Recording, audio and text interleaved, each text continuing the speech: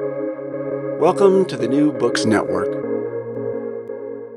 Hi, everybody, and welcome back to New Books in History, a channel on the New Books Network. I'm Holger Dressler, the host of the channel. Today, we'll be talking to Patricia O'Brien, an associate professor at Australian National University in Canberra, about her recent book, Tautai, Sāmoa, World History and the Life of Taisi O.F. Nelson, published by University of Hawaii Press in 2017. In this first biography of Taisi O.F. Nelson, O'Brien chronicles the life of a man described as the arch-enemy of New Zealand and the British Empire.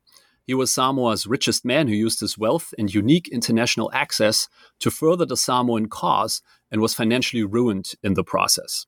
In the aftermath of the First World War, Taisi embraced nonviolent resistance as a means to combat a colonial surge in the Pacific that gripped his country for nearly 2 decades. Taisi ran a global campaign of letter writing, petitions, and a newspaper to get his people's plight heard. For his efforts, he was imprisoned and exiled not once, but twice from his homeland of Samoa. Today, Taisi is remembered as one of the founding fathers of independent Samoa. Patricia O'Brien, welcome to the show. Thank you, Holger. Nice to be here. Patricia, I wonder if you could begin by telling our listeners a little bit about yourself. Okay, well, I was born in Sydney, in a inner city suburb called Darlinghurst in Sydney, and that's where I grew up on the Pacific Ocean, spending a lot of time there, a lot of time, contemplating life on the Pacific. And I started when I went to university. I went to the University of Sydney. I began gravitating towards studying history, which was a subject I always loved at high school. And then, as I sort of advanced as an undergraduate, I became, really fascinated by, the new movements in post-colonial history and also women's history. And I started researching histories of Indigenous women in Australia, southeastern Australia, and from there, I sort of realised that Australian history doesn't end at its coastline, but Australian history is something which is intimately tied into the Pacific Ocean. And so, after I finished my undergraduate work, in my postgraduate work, I began, really diving into Pacific history. And my first deep study was about colonial representations of Indigenous women in the Pacific, and I very much, structured that study as these colonial representations being a mirror of colonial preoccupations. So I sort of looked at how these images were changed and altered to reflect the preoccupations of colonials. But also I was very interested in putting real women into this history. So going beyond stereotypes and archetypes, but real women who've shaped history in the Pacific, so Indigenous women. And so from that point on, I've really been very focused on Indigenous-centred histories in Australia, in the Pacific, and in the wider British Empire. And that's the kind of that's where I kind of was, about 10 years ago, really, when I was studying the Australian League of Nations mandate in New Guinea. And I became increasingly interested in that period between the wars, between the First World War and the Second World War, which I'd really kind of glossed over in my earlier studies.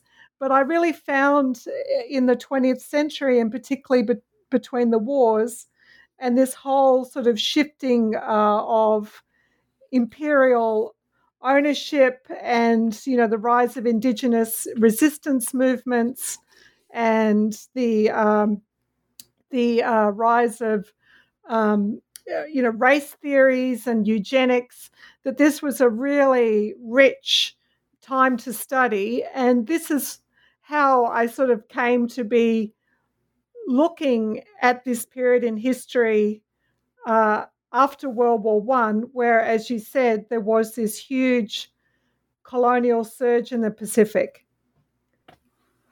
Right. Thanks for the background, and that leads us right to the book. So I wanted to ask you really how you came to write this biography of Taisi, such a towering figure in Samoa, and indeed, as you argue, in world history as well. How did you get to Taisi O.F. Nelson?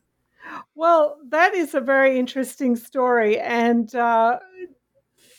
basically the context is that I had been awarded a fellowship, the J.D. Stout Fellowship to Victoria University Wellington in 2012, and my remit was to study New Zealand's mandate of Samoa, because as I said, I'd already been looking at Australia's mandated League of Nations mandate in New Guinea. So I thought, well, why don't I do a study of New Zealand's mandate in Samoa and, compare and contrast. And it was all very kind of, very vague, I suppose, 10 years ago, what I wanted to do. But in 2012, it was 50 years since, it just happened to be 50 years since Samoa got its independence from New Zealand in 1962. So there was a whole lot of, celebrations marking this occasion, looking back, happening, which I wasn't, necessarily sort of structuring my study around that. These things just happened to coincide. And I was, and it was also the year after the big earthquake in Christchurch. And how that impacted me was that there was a whole lot of, reinforcing work going on buildings in Wellington. And the library, the National Library of New Zealand, was actually closed for reinforcement. So the library and the National Archives of New Zealand were both housed together when I got there, which meant that everything I kind of needed was all there, and all these experts were, librarians and archivists were around to kind of fast track my discovery of Taisi. And so what basically happened was that one day I was looking in these files of New Zealand's League of Nations. There's a lot of files in the National Archives about Samoa and the League of Nations. And I was actually just looking for a reference because I was finishing up a publication on Australia and New Guinea, but I had this big fat file and I started going through it. And I kept coming across all these letters from New Zealand officials getting really exercised about this man called Mr. Nelson. And I kept seeing all these references to him and really heated language and, really sort of, colourful and, that he was just this treacherous figure and that they wanted to do away with him. I mean, I don't mean like, they wanted to sort of disempower him and, cut him out of this power structure. And I mean, there was all kinds of things going on. And so I'm sitting there thinking, well, who is this Mr. Nelson? Because I'm looking, this is, New Zealand governing Samoa. And of course, Nelson is not a traditional Samoan name. And so I asked a librarian, I said, look, I've just been reading these archives and there's this person called Mr. Nelson who keeps coming up. And she directed me to a set of microfilmed letters that the library had, but I wasn't able to look at these letters unless I got permission from the family. And the family, the head of the contact person who was head of the family that I had to contact, also happened to be the head of state of Samoa at the time, Tuiatua Tupua Tamasisi Efi. So I was like, well, how on earth am I going to, make contact with this person, this extremely famous person in the Pacific, and, me just being a lowly researcher, and how am I going to make contact with this person? Well, New Zealand being a very small place, I actually I bumped into a colleague from Victoria on the street, and I was telling her all about what I'd found, and she said, "Oh, well, you know that this other person who works with us is very close to the head of state, and this person, her name is Tamasailau Sauli Sauni, who now is at Auckland University."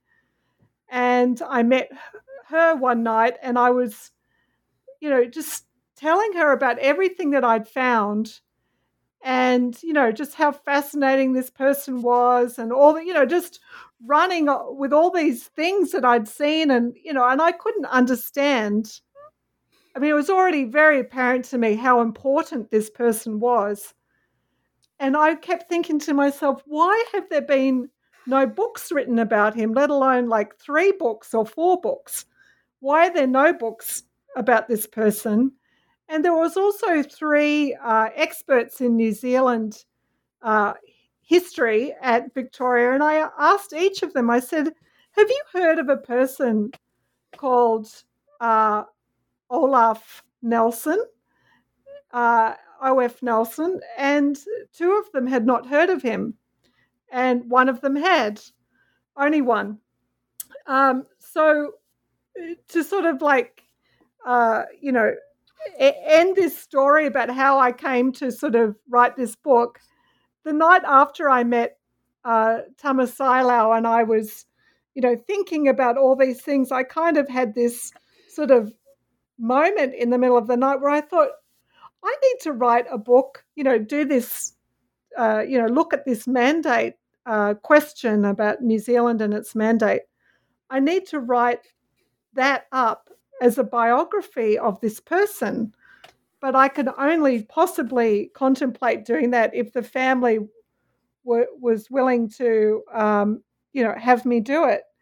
And I contacted Sailau the next day, and I sort of said that much to her, and she emailed me straight back and said, I'm so glad you think that, because I've already contacted His Highness and he would like to meet you.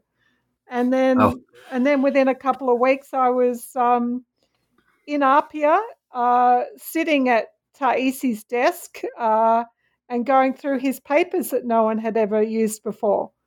And that's sort of like how I came. I mean, it just opened up this incredible gold mine of history, and that's how that kind of started. So it's sort of like this. It's very much a story about being in the right place at the right time, and also, the small world of New Zealand and how these connections, these incredible historical connections, are made just because I happened to bump into someone, walking around the streets of Wellington, and that happened several times with the book, actually, and big advances with the historical connections just by meeting people. That's amazing. I think that's great to hear that some of the historical research is actually, by accident sometimes. It's not always planned out. And text and context came together there, the archive, and then also the time and the people you ran into. That's amazing. Before we get into Nelson himself, Taisi himself, and want to learn more about him, of course, I wanted to ask you a more sort of methodological question before we jump in about the choice of biography as a genre. You just started talking about that you thought maybe actually a biography is needed. There was no biography of this important figure in Samoan and Pacific history. So I wanted to, ask you about that choice of biography and how you approach the balance between an individual life and the larger structural forces in which this individual was embedded. Biography in the United States, at least, is a quite popular history genre. This is kind of the best-selling genre of history writing of presidents and others. So, how did you approach this particular genre of historical writing? Oh, well, it's always I hadn't written a biography before, but as I mentioned, my first big study, I did sort of have small biographies of women throughout the story. So there Right.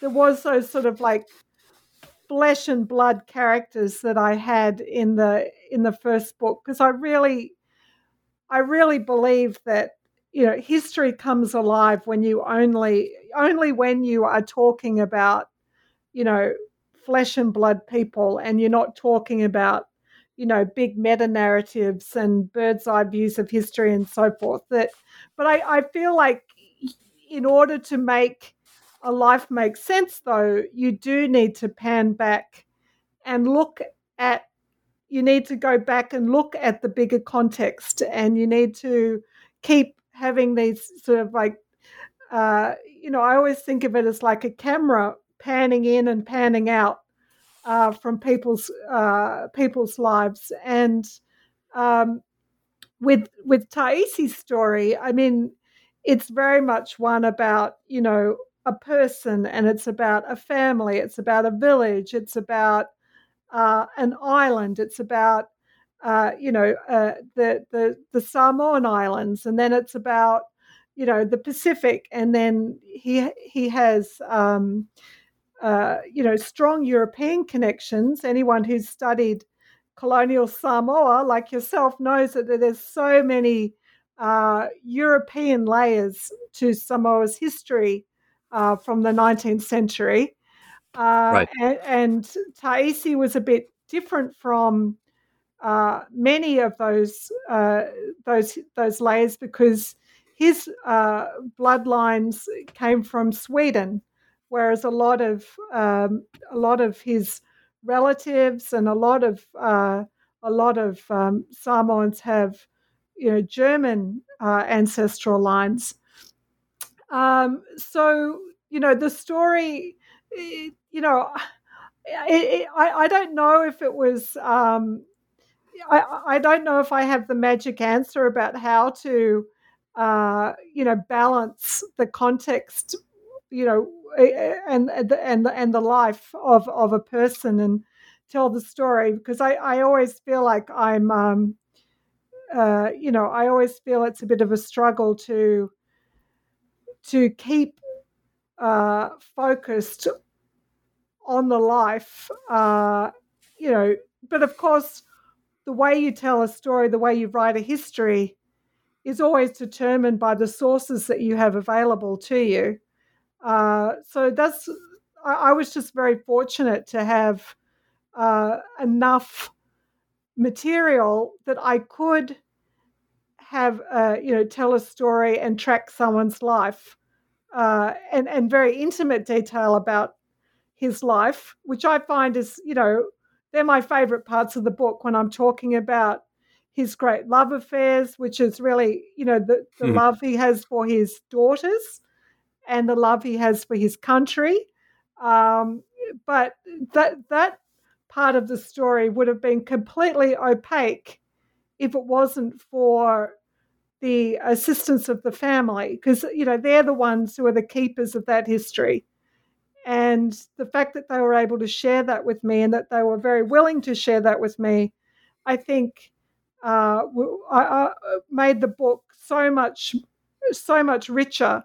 If I didn't have access to those family stories, then I think the book would have been, a much, a much less deep and revealing history, and it would have been much more about, a public figure and a political cause, and basically whatever, documents I could find in the publicly accessible documents. Right. Yeah, I asked about the biography because I think you do an excellent job of keeping that balance between the life and the context, sort of panning out and zooming in, as you said yourself. So let's talk about the subject of your biography, about this man, Olaf Frederick Nelson. Tell us a little bit about him. Who was he? Where was he born? When? And we'll start sort of with the childhood, and then go from there. Okay, well, he was born in 1883 in the village of Sāfune on the island of Savaii in Samoa. And as I mentioned, his bloodlines were Swedish. His father, through his paternal line, his father, August Nelson, came to Samoa with at the time when a lot of the early European men were coming to Samoa at the beginning of the plantation economy that was beginning in Samoa in the 1860s. He came in the 1860s, and one of the ways that these incoming men were able to establish themselves in Samoa was through marrying local women, and that is what August Nelson did. He married a highborn woman from the village of Sāfune, Singanoo Masoi, whose family were very, very, very dominant family in Savaii, in their village of Sāfune, but also in the village of Asau, which is where the Masoi family had their, that was the sort of the center of the Masoi family. So Taisi was born in Sāfune in 1883, and he had a younger brother, and he had three sisters, and he Sāfune was a very small little village, and his family moved to Apia when he was quite young, so he could go to school. And he went to school at the Maris Brothers School in Apia, and he went to school. He was very good at school, but he only went to school till he was 13 years old. And that was something that really amazed me when I was reading his letters. I've read so much of his writings, and I was always, I couldn't believe when I sort of dawned on me that he actually hadn't gone to university or something, because his writing was so beautiful and perfect every single time. But he'd only gone to school till he was 13 years old, and at which point he went to work for the big German plantation company, DHPG, that really dominated the economy, the plantation economy of Samoa at the time. And he was an apprentice there, started out as sort of, right down the bottom of the ladder at DHPG. And then he worked there until he joined his family firm, and his father's company became August Nelson and Son in the and they began their own commercial enterprise that was sort of a multifaceted business enterprise in that had shipping very much shaped around the copra industry and also mercantilist shops scattered around the islands. And that's how he sort of began his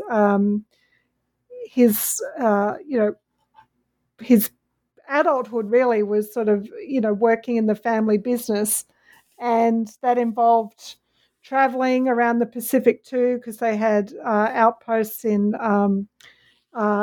Auckland and also in Sydney. Right. So Taisi early on was already traveling in the region, and then he would go on to travel the world. Yes. Let's move into the interwar period, or the 1920s, where lots of stuff is happening. There's a Spanish flu and influenza epidemic that hits Western Samoa quite brutally, with over 8,000 Western Samoans succumbing to that pandemic. And then Taisi, sort of in his younger years, in his 30s, coming into his own, connecting with other political movements, and then the origins of the Samoan Mau. So can you tell us a little bit about what the connections were between Taisi and the Mau, and what else he was up to in this important decade? Yes, well, Taisi was sort of as you said, his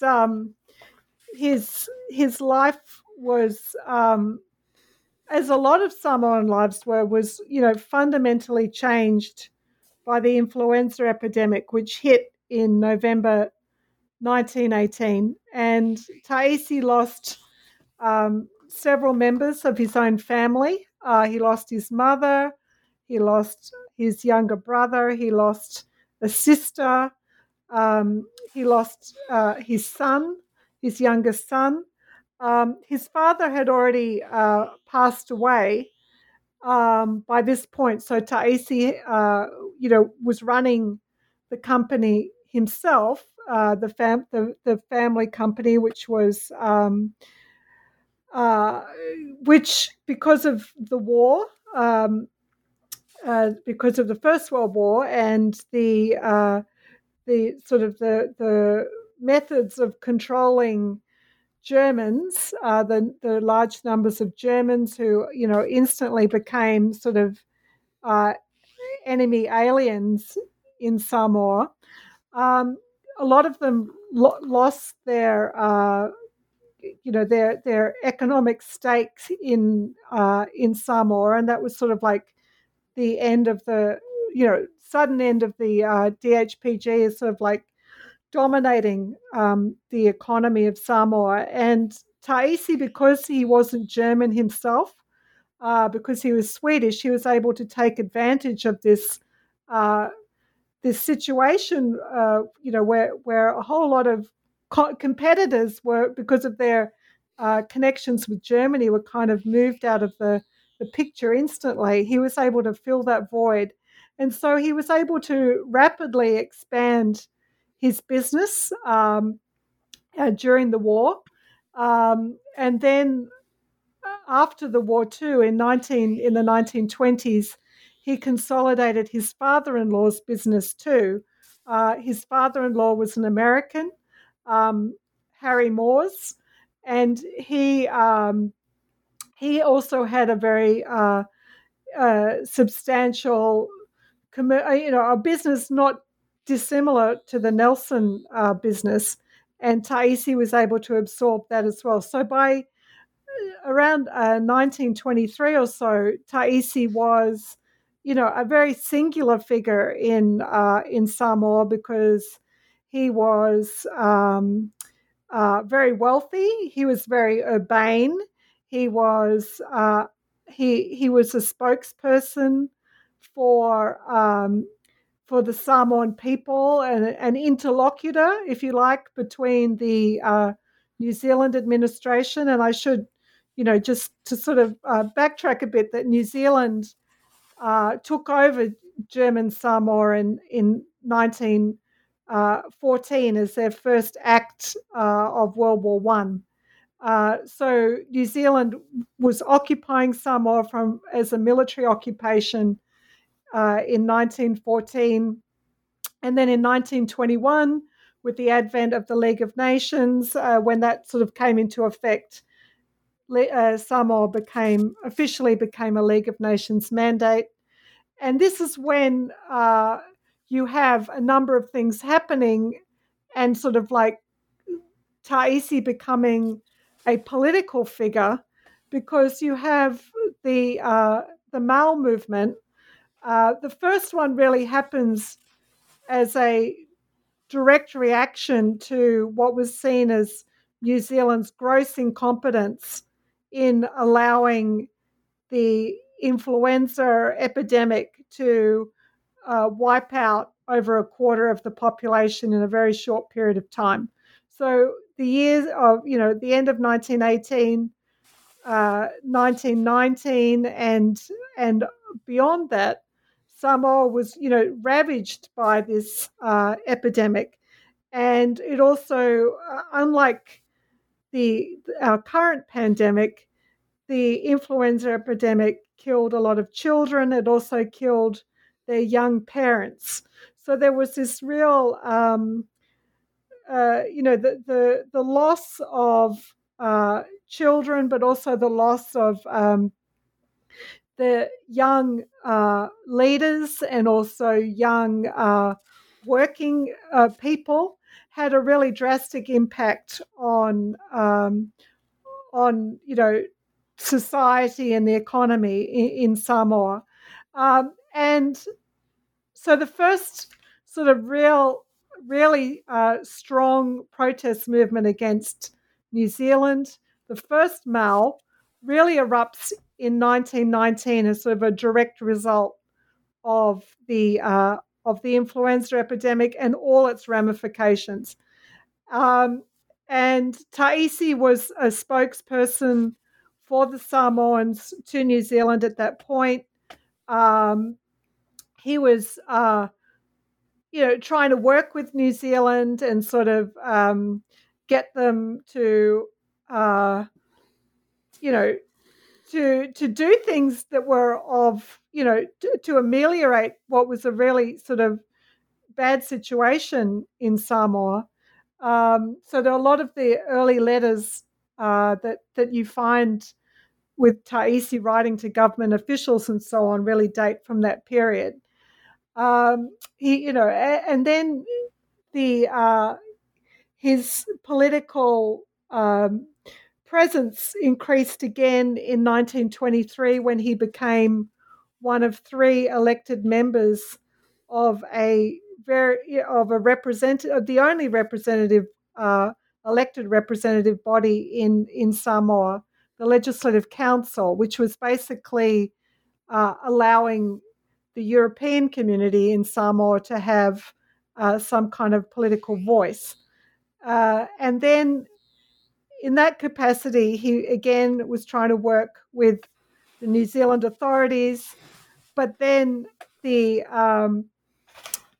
administrator at the time, an ex-general from New Zealand, George Stafford Richardson, who came to be administrator in 1923. In 1926, when he was still administrator of Samoa, he began doing things that really began to enrage Samoan people, and that was essentially things that were about interfering intimately in the family and cultural workings of Samoa. And also he wanted to institute these really clear and unbroachable barriers between the European community and the indigenous Samoan community. And these were things which Taisi found profoundly offensive. He really bristled against the what he saw as this administrator, acting as a dictator in Samoa, and also this interference in the Fa'a Samoa, the basic workings of Samoa. And that's when you have this sort of eruption in 1926 of the next Mau movement, which became a global fight, and one in which led to Taisi being exiled, as you mentioned before. Right. So let's dive a little bit deeper into this complicated period in the sort of second half of the 1920s and into the 1930s. I wanted to ask you a little bit about Nelson's mixed race background that you mentioned earlier. You write later on in the book that New Zealand officials constantly blamed people of mixed race descent for political unrest in Samoa. I found that quite interesting. And you just mentioned that Nelson was kind of, bridging, negotiating, mediating between the European settler community and Samoans. But he, in some ways, belonged into both communities. So how did New Zealand officials sort of frame this increasing protest in Samoa? And what was Nelson's role in all of that? Well, that's a big question. I'll try and answer it in a concise way. But yeah, the thing about race, the issues about race and about picking a racial identity and basically sticking with it is something which Taisi had to grapple with all the time. This sort of, he was, as you said, someone who wasn't someone who just saw himself as European. He saw himself as a Samoan with European, European connections. He was someone who, he really is an interesting study in someone who was, this is a time where there was incredible prejudices against people who are mixed race, not just in Samoa, but in all kinds of national settings. And, this was especially the case in my home country of Australia. There was a lot of prejudice against Indigenous people who had, mixed race parentage. And, this is all part of the eugenic mindset where, where they sort of, the doctrine was that if you had any kind of dilution of your Europeanness, that this sort of degraded you as a person. I mean, this is all the, incredibly ugly racist ideas, which, I wish I could say were all in our past, but I don't think, I don't think that that's a bit too optimistic. But anyway, the point is what Taisi had to constantly negotiate was this invitation, if you like, that he always had from New Zealand, that he basically abandon the Samoan people, who he doesn't see as sort of separate from himself, because the Samoan people are his blood, they are his kin, they're his mother's family, they're people who he, that he cares for and he looks after as the head of the family. By 1923, he'd become a Matai. He'd got a Matai title from his mother's village of Asau. That was the Taisi title, and according to Samoan custom, once you are given a Matai title, that becomes, the name that you are referred to. So that's why I call him Taisi because that was his Matai title. So he was someone who found the whole notion that he pick one of his identities over the other. He found that really abhorrent, and it was something that made him extremely angry. And this was, it was always a bit of a mystery. Taisi was a Methodist. He was a very devout Methodist. But I kind of knew that he had a dispute with the Methodist clergy in Samoa. And I never could understand why. I knew there was, a lot of animus. And it wasn't until I was reading the letters of the administrator who was governing the New Zealand administrator before Richardson, the person I just mentioned, who sparked the second Mal movement. But when I was reading his predecessor's letters, I came across a letter which, sort of answered that question, because he was writing about how Taisi was just enraged because one of the Methodist ministers had basically told him that he sort of, framed it like a horse race and said you can't ride the brown horse and the white horse together. You have to pick a horse. So this whole thing about race and horse races and picking a coloured horse, Taisi just found that just so abhorrent, and it just started this, this sort of, this really sort of fractious relationship that he had with the Methodist clergy, which sort of continued on, which is sort of interesting given that he was such a devout man. But he hated the small-mindedness of racists and the implications of what they were saying. And, so these issues were extremely important, but not only for his own self-identity, but also for the way that New Zealand envisaged Samoa working as a colony of theirs, and that was that they would, that they could separate out the different communities within Samoa, and that they were basically there. They had this whole colonial mission for the indigenous Samoans, and that the European Samoans were not to interfere or to have any, they had no rights to interfere with what was happening with their indigenous uplift agenda. But of course, human relations are far more complicated than racial theories, could accommodate. That the racial theories are dehumanizing and they reduce people.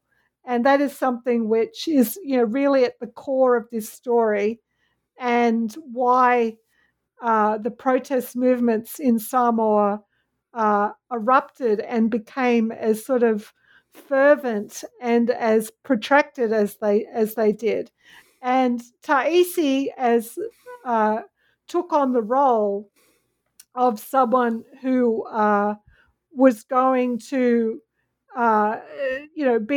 be the leader of the Samoan people, and for that he was severely punished. As you said, he was exiled for close to 10 years, and there was a whole lot of other sort of, a part of that was to sort of ruin him financially and to humiliate him, and all of those things that they did, but he still persisted in trying to bring about justice for Samoans. And what justice meant in the 1920s and the 1930s was for democracy to be extended to Samoan people, because Taisi, as I mentioned, he spent a lot of time in New Zealand, and he could see the way that Maori people had a stake in the national government of New Zealand, and he was like, well, why can't Samoans be treated the same way? And he never accepted any of the reducing dogma of the racist ideas which New Zealand was, using as their way of governing Samoa. So that's sort of like where the real clash was happening with those ideas and their implications. Yeah, I mean, Nelson was only one of many people of mixed race descent who led global struggles against colonialism and racism in the 20th century. And I think he's much understudied, in this kind of global comparative perspective. Yeah. So I wanted to sort of ask you about the later years of his life in the 1930s, and he would pass away in 1944. You evaluate Taisi's life towards the end of the biography. You call him a modernizer who fought to expand democracy, as you just mentioned, with two notable blind spots. You also say that he wasn't such a big fighter for the rights of women and also of Chinese settlers in Samoa. So I wanted to have you elaborate a little bit more on that. How would you evaluate Taisi's life? How does he fit into other anti-colonial, decolonial, and also anti-racist, pro-democratic struggles around the same time, say in the first half of the 20th century? Oh, that's a big question. I don't know if I'm quite, if I'm qualified to kind of, speak to that with any kind of expertise, except to say that, it was, as I studied him and as he became better known during the years that I was writing about him, and as I, became more apparent to me about his contemporaries and people who, were, trying to win the same outcomes that Taisi was hoping to achieve in Samoa, that, he was someone who really stood out in that whole pantheon of nationalist leaders and colonial resistors that were active in this period. And there's people who've written much better comparative work than me. I mean, that wasn't really what I was working on, with putting him into that context of other individuals. But certainly he was looking at what other people were doing. He was writing about other people, trying to publicize that to Samoan people through his newspaper, the Samoan Guardian, which was a very important part of the story too. But sorry, I can't remember the other part of your question now, Holger. Sorry.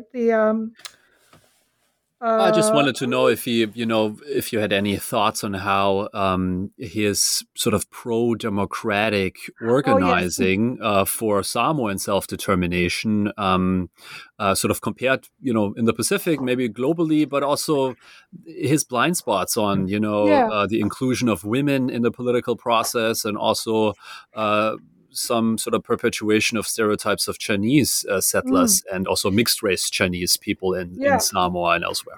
Yeah. So, so as far as women are concerned, Taisi was someone who, the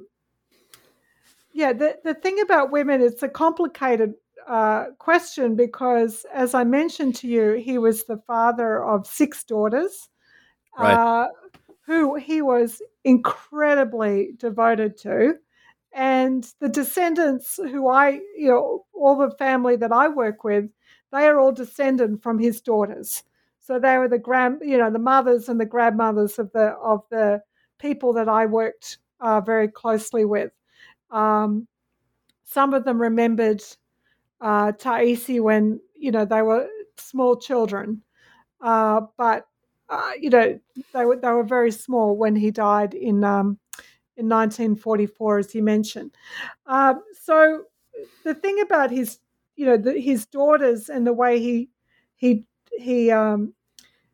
thought about women was that he believed very much in women being educated. His daughters were went to schools in Sydney and New Zealand. His daughter Malay Enafau, she became a lawyer and was one of the first women to graduate in law from Auckland University and to be admitted to the bar in New Zealand. So she's a real trailblazer in terms of her professional career. And so the thing is that there was this sort of disconnect between power in society, power in the family, and political power. And Taisi was, as I said, I always found it sort of, I'd always wished that he was like a feminist and that he promoted, the enfranchisement and political empowerment of women, but that was not something that he pushed. And I have, to me, it seems incongruous with his other stances about women having power in the community, in families, and pushing for his daughters to have professional careers if they wanted to. But yeah, so I could never kind of reconcile that. And also, I never found that he wrote anything about it. It's just something which, it wasn't anything that he kind of addressed directly. It was just something that he was someone who wanted to break down all these barriers, but making politics a realm for Samoan women was not one of those things, and I can't really explain why, except that because he didn't really address it directly. Now, as far as the Chinese are concerned,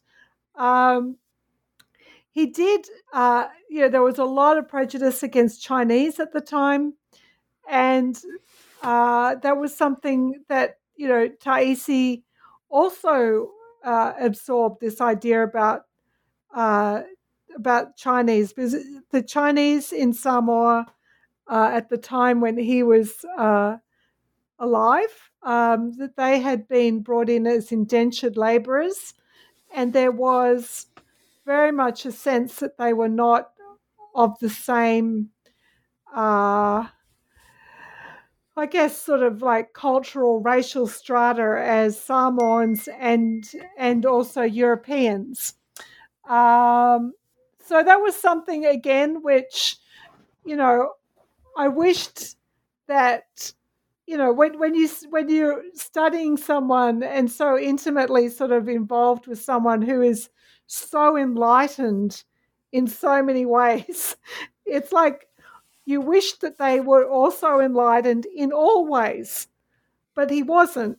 And again, he was someone who had human failings and he had short-sightedness. And I think in these two arenas, about the Chinese and about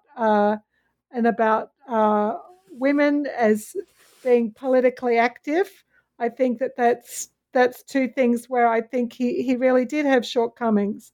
a complicated human being after all. Thank you so much for this overview of Taisi's life. We really touch on all of the aspects. If you're interested in learning more, please read Patricia's book. I wanted to end with asking you about what else you're working on right now. You finished this book, came out a few years ago. What are you up to? What have you been up to since? Okay, well, lately I've been very much involved with writing about the Samoan constitutional crisis, That's which right. actually just ended last week. Right.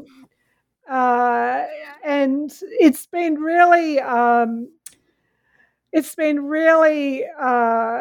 watching what's been unfolding in Samoa this over the past few months, and actually starting from last year, where there was a lot of echoes of the 1920s in what Samoa's been going through over the past year or so.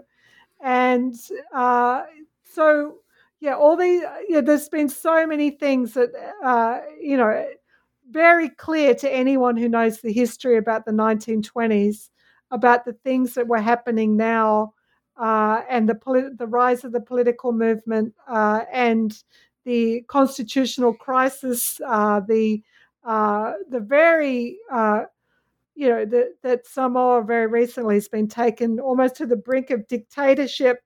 But these are all things that a lot of people could see very clearly were things that Samoa went through 100 years ago. So that's something I've been working on. And I've really enjoyed writing those pieces for the conversation. The political crisis is, I've written a number of pieces as it sort of has dragged on and on and on since April. So I've been working on that, and I'm also editing a book on the Samoan constitutional crisis, which we hope to get out next year, co-edited by Tamasailau Sauli Sauni, which we hope to get out for the 60th anniversary of Samoan independence, which is next June. And that's bringing together a really interesting array of people to look at what's happening in Samoa now, and but very much with this historical perspective as well. And in addition to that, I'm also working on a biography of the Australian Hollywood star Errol Flynn, which has a whole lot of dimensions about colonialism, about whiteness, about the